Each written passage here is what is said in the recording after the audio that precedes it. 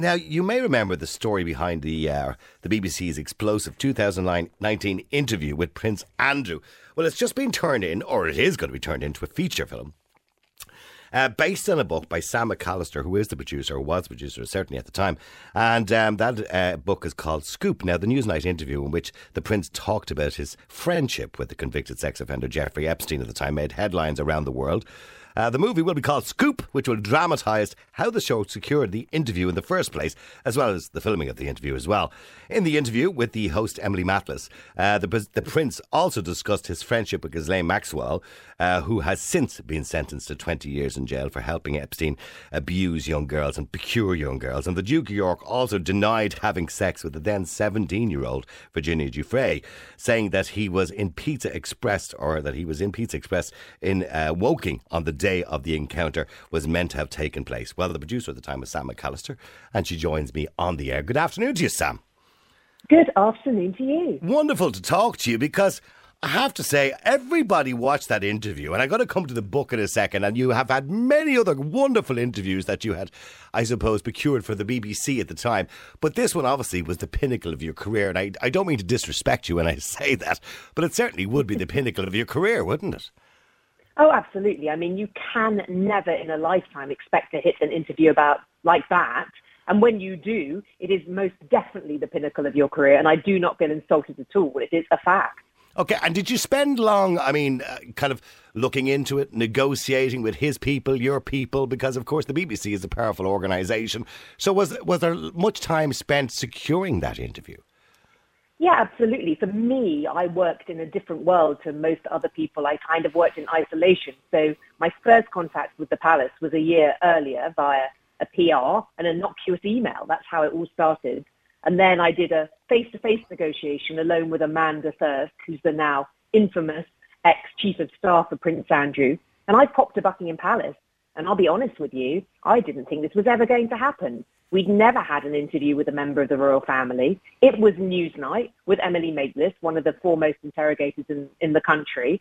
And he was in a lot of trouble then, but not the mega trouble he was in later, because Epstein was still alive and Maxwell hadn't been arrested. But on the day that I went, I'll be honest, I didn't even tell my boss I was going to Buckingham Palace, because never had we had a royal interview on Newsnight, and never for a moment did I think that they would agree to do one, even in non-contentious circumstances. So I went along that day on my own, enjoyed myself, did my negotiation with Amanda Thirst. Did you do all the protocol? Did you do all the curtsying and everything else and all the protocol that goes with it and get dressed up for the day in your Sunday best? I'm so rubbish at all of that stuff. I know I should be better at it. I used to be a criminal defence barrister and wear suits every day, and perhaps I should have worn my Sunday best. But I'll be honest, I was in perilously high shoes, so I almost came a cropper as I walked across the palace through the door. I think I was in leather trousers. Well, they were probably plastic, let's be honest. And I think it was a Primark top and a Zara coat. Isn't it weird that I remember that? But it was obviously quite a big day. And the protocol, I hadn't got a clue. Well, you're the first person to ever wear Primark going into the palace. Yeah, absolutely sure of that. Even those who might be going for their OBEs, etc. I mean, it must have been a very exciting moment even walking into the palace. But here's the thing I'm thinking to myself. Now, I mean, you've interviewed many other people, sorted out, should say, interviews for like Prime Minister Trudeau, President Clinton, Elon Musk, James Comey, Stormy Daniels. People who are generally in trouble, right? And what kind of gets me, as a presenter of a show, and obviously I have my producer here, Aisling, and Ruth outside as well, but if somebody's in trouble, be it a political leader, take, for example, right now at this moment of time, Boris Johnson, okay? He's in the height of trouble, okay? He's a liar. We all know he's a liar. Okay, so when you're trying to get somebody on a show like Newsnight, where you have these wonderful interviewers, and you mentioned Emily already, you had Jeremy Paxman before that, and people that you may not have worked with, like Andrew Neil or Andrew Marr, and these people are known for grilling people. How do they agree to come on the show in the first place? I think that you're absolutely right. It seems an insane decision right now. But the truth is that most of the time people have something they want to communicate. And the starting point is that nobody thinks they're ever going to do a bad interview. And so when they have the opportunity to vindicate themselves or explain their side of the story, and that's the sweet spot as a negotiator you're going for, trying to find what is the human reason for this particular individual, whether it's Prince Andrew or whether it's a prime minister or whether it's an individual who is in trouble with the law or who may have lost a child or been through something traumatic. The thing you're looking for is that human moment, that human connection, their personal motivation. That's different for everybody except politicians because they are factually accountable and they have to do interviews. Everybody else, and I dealt mostly with everybody else, I have to find the human factor that will get them over the line to take that profoundly huge risk of being interviewed on a program like Newsnight, and that was my skill set. I assume, by the way, Newsnight, they don't pay a fee to anybody because obviously it's public broadcasting. Yeah, it's public broadcasting, and so they don't pay a fee. But I mean, when you got somebody like Emily or Jeremy Paxman, as I mentioned already, or Andrew Neil, anybody who's watched these interviewers, they're brilliant at what they do. Look, they reel people in. They ask them all the nice questions first to get them comfortable, as I would do in an interview here. The hard questions are coming soon, Sam, don't worry. As you would do, you make them feel comfortable, and then you hit them with the stuff that people really want to hear the answers. Otherwise, there's no point in the interview. So the people going in, they're like lambs to the slaughter, essentially, aren't they? Well, look, I mean, I say this not without irony, of course, that there are three types of interviewee. There are interviewees who have to do it, who are in government. There are interviewees like me who have something they're plugging, a book, a film, something that they're trying to sell, a product. So we want to do it, and we're grateful for your time to help us with selling something. And then in the middle, there's a very unusual interviewee, and that's he or she who wants to have a conversation with the public in some way because they're in trouble or they have something they feel passionately about that they want to say. And that one is the most unusual, and that was Prince Andrew. He was in that unusual situation. James Comey had a book, Stormy Daniels had a book. You're in a head of state, you're doing interviews to push your geopolitical view to the world, but he didn't have any of those things. And he, in my view, felt that he could and would vindicate himself. And that's what makes this interview so unusual. At the time of the interview, you would have had to go for a pre-interview, I assume, to the Palace with Emily and with the executive director or editor of the programme or whoever it happened to be. I mean, you would have imagined that he would have brought somebody, his lawyer, with him, or somebody, a spin doctor, or somebody that he would have trusted. But instead, he brought Beatrice, his daughter. That must have been very awkward because, I mean, a lot of the questions you were going to be asking were of a very sexual nature. A bit awkward when his daughter's sitting there. Well, the only thing worse than negotiating in Buckingham Palace with an actual member of the royal family, face to face, 3 feet away, about sexual impropriety is absolutely doing so in front of his young daughter. Now, I'm a criminal defence barrister by trade, so I'm used to being put into rooms randomly with alleged, I put in brackets, murderers, rapists, paedophiles.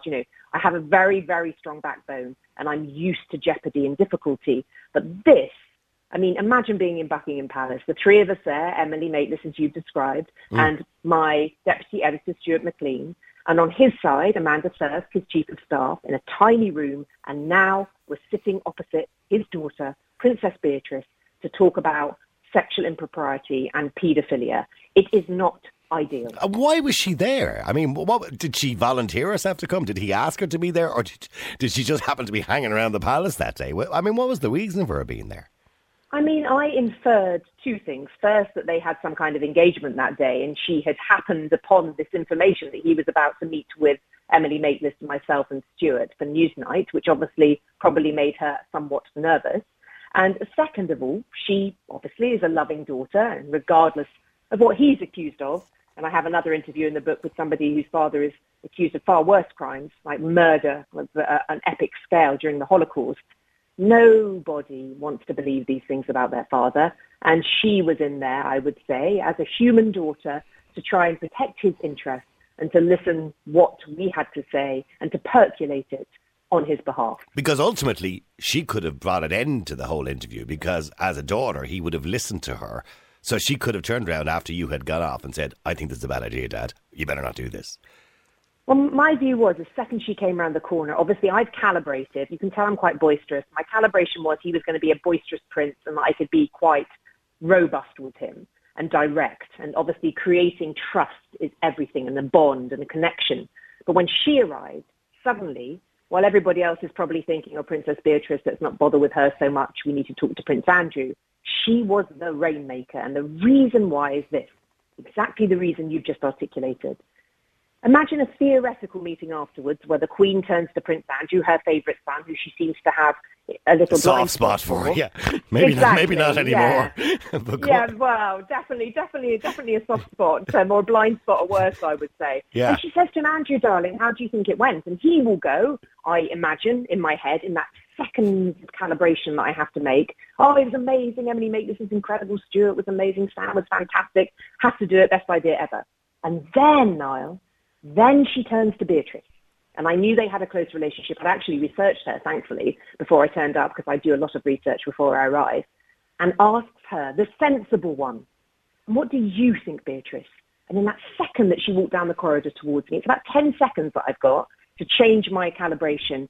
I believe that she was the rainmaker, because the Queen would ask the sensible one what to do. And her answer, I don't know what it was, I wasn't there, but I knew her answer was everything. Yeah, so it must have been, yes, Dad should do this. It's going to make a big difference. Now, let's talk about the interview itself.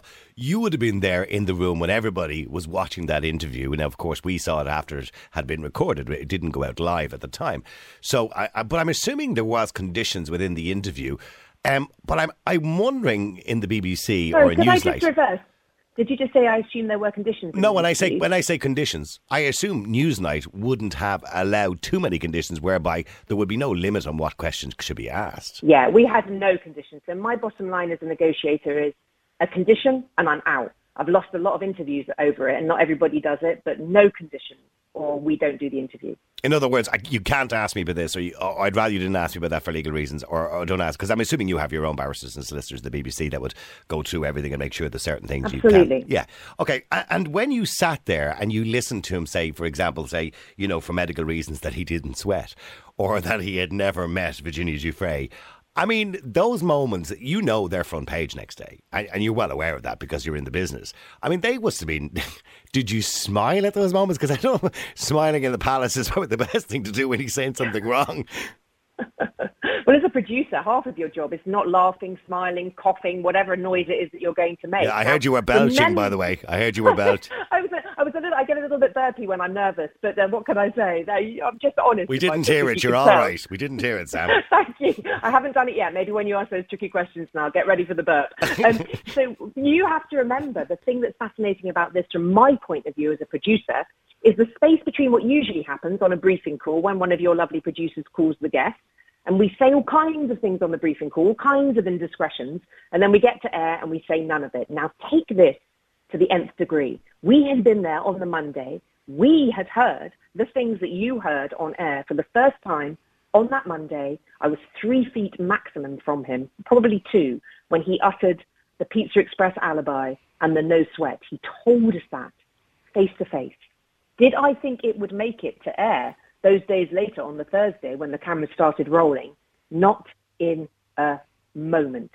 So sitting there, the shock for me, 15 feet behind him in that room, was hearing the things I never thought would make it to air on camera for the nation to behold.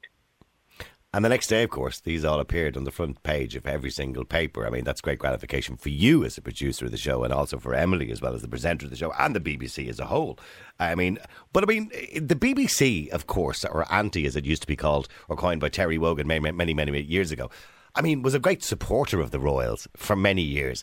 It is bizarre when we see now what's happening, that the BBC are quite willing to out them.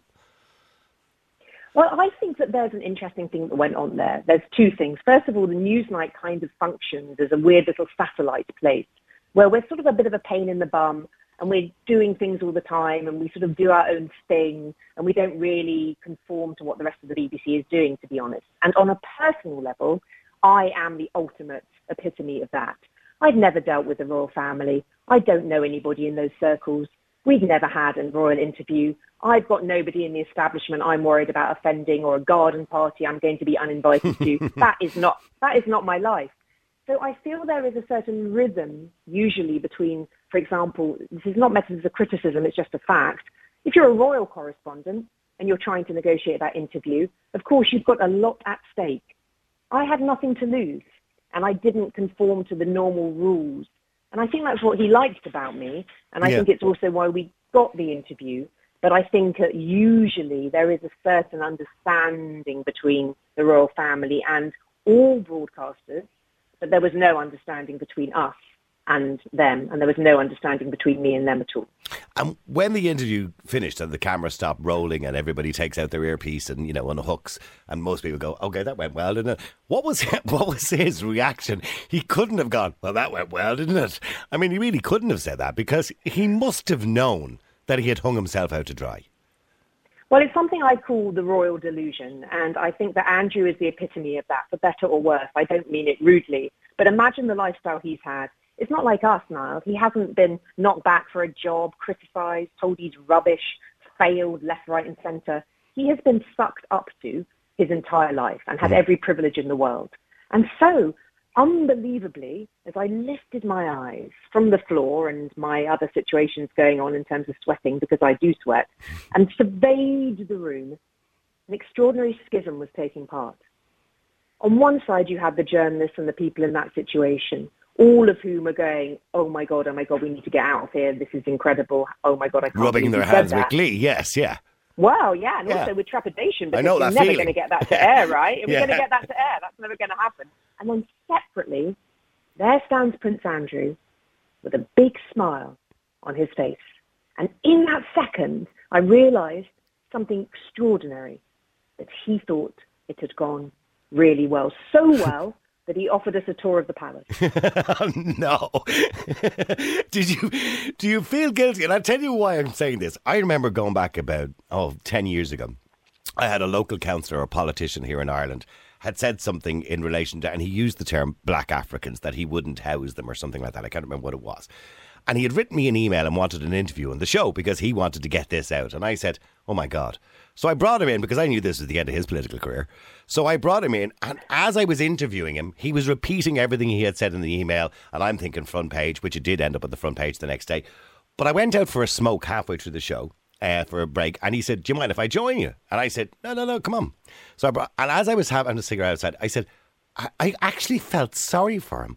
I said, are you sure you don't want to retract your statement and apologise when we go back in after the break? Oh, bless you. And because I felt an element of guilt that this guy is going to lose his job, which he did.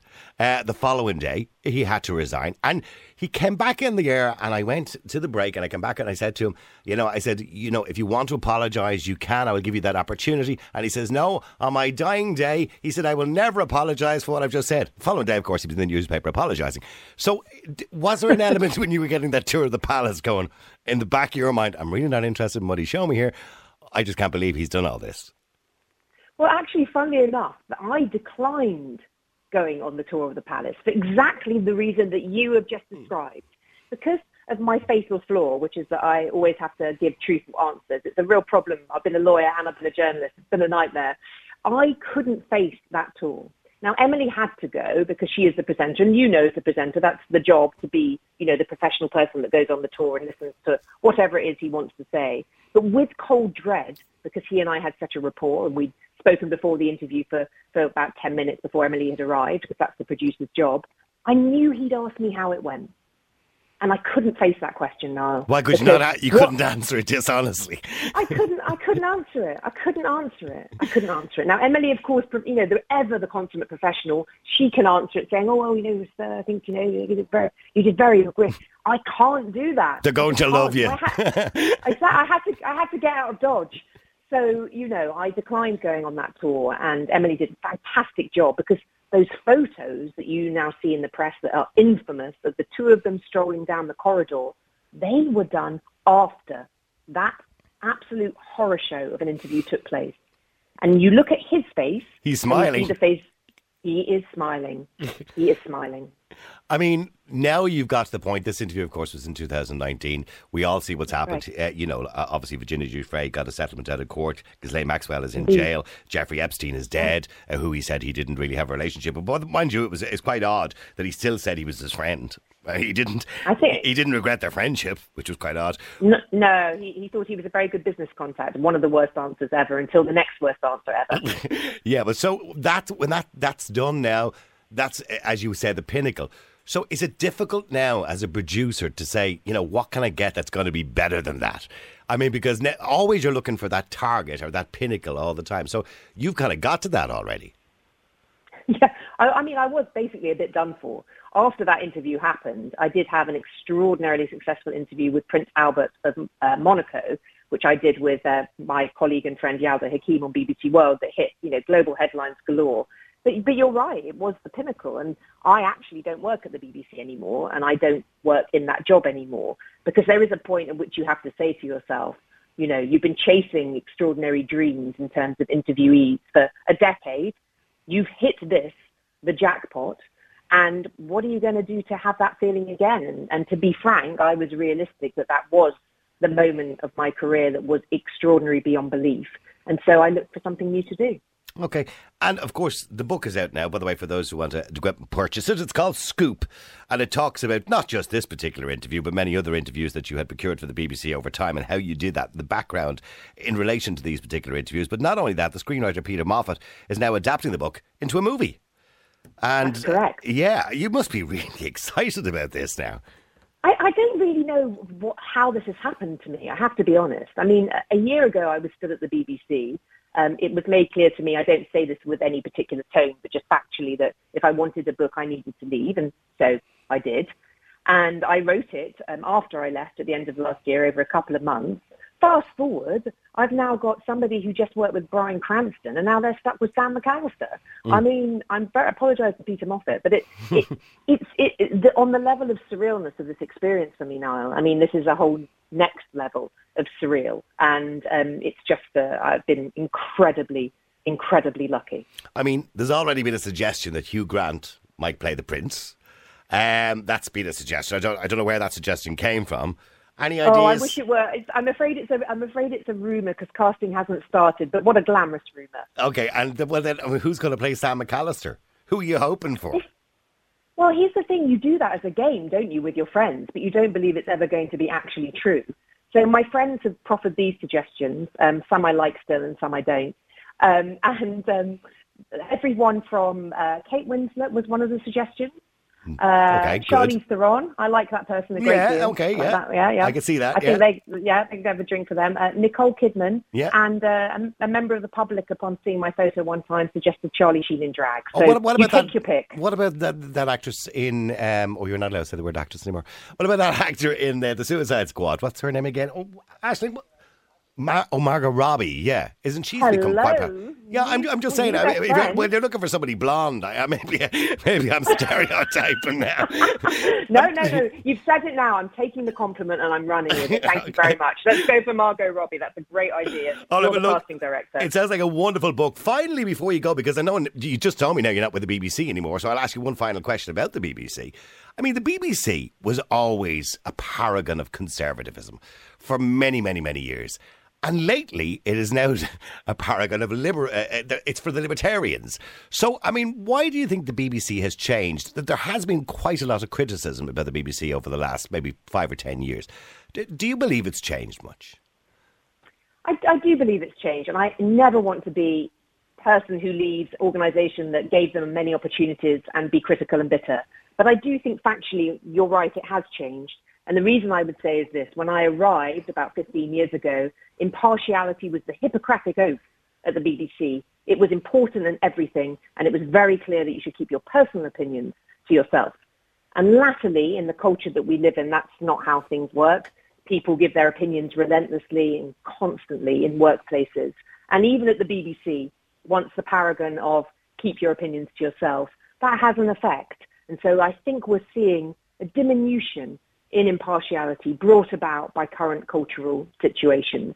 And I think that is a shame. And do you think the BBC sometimes are afraid to challenge those cultural changes? I think it's very hard to challenge them. I've been somebody who's managed people before, and I'm sure you know yourself, with people on your team, sometimes they say opinions that they believe are facts, and they can be about very contentious issues. And all of us are frightened in our life and in our workplaces of coming across in a way that may seem regressive, conservative, traditional, prejudiced. And I think those conversations are played out in every workplace across the land. It's not the BBC, it's our whole country, it's our nation. And I think they are hard questions to deal with but you don't deal with them at your peril. Well, look, the book is called Scoop. It's available from all the usual outlets and Amazon and everywhere else online. It's a wonderful read, by the way, for anybody. I haven't got to read it all Really yet, kind. Sam, but I did have a quick scooch through. But it's a wonderful read. And it's going to be a movie. The movie, I assume, is going to be called Scoop 2, by the way, is it? Yeah. Well, the book is actually, forgive me, it's called Scoops with an S. So Oh, sorry, Scoops. I do apologise. But you're right. You're absolutely right. The film is called Scoop. We've just taken the S away. So nice and easy to remember, I hope. And I hope you enjoy the rest of the book. It's been so lovely speaking to you. You too. Listen, thank you very much indeed, Sam McAlister. Thanks for coming on the show today. There you go. Get the book. It's called Scoops. Sam, my apologies. Scoops. The movie is called Scoop. The book is called Scoops. And it's all about the background of getting these interviews. And obviously from working in media, I have a very good understanding of how that all happens. And it's amazing because for people who work in media, that's just a job. But everybody else just sees the result on the screen or on your radio or whatever it happens to be. But for other people in the background, there can be an awful lot of work involved in getting somebody on the air. And obviously, with the BBC, as Sam mentioned, even though generally you're interviewing people who've done something wrong, because that's the reason you want to interview them, unfortunately, you know, when you're in the national broadcaster, it's a lot easier to get those people. But unfortunately, when you're on independent media, it's a lot more difficult because they don't have that same obligation, particularly politicians, to come on the air. Although they should. I believe they should anyway.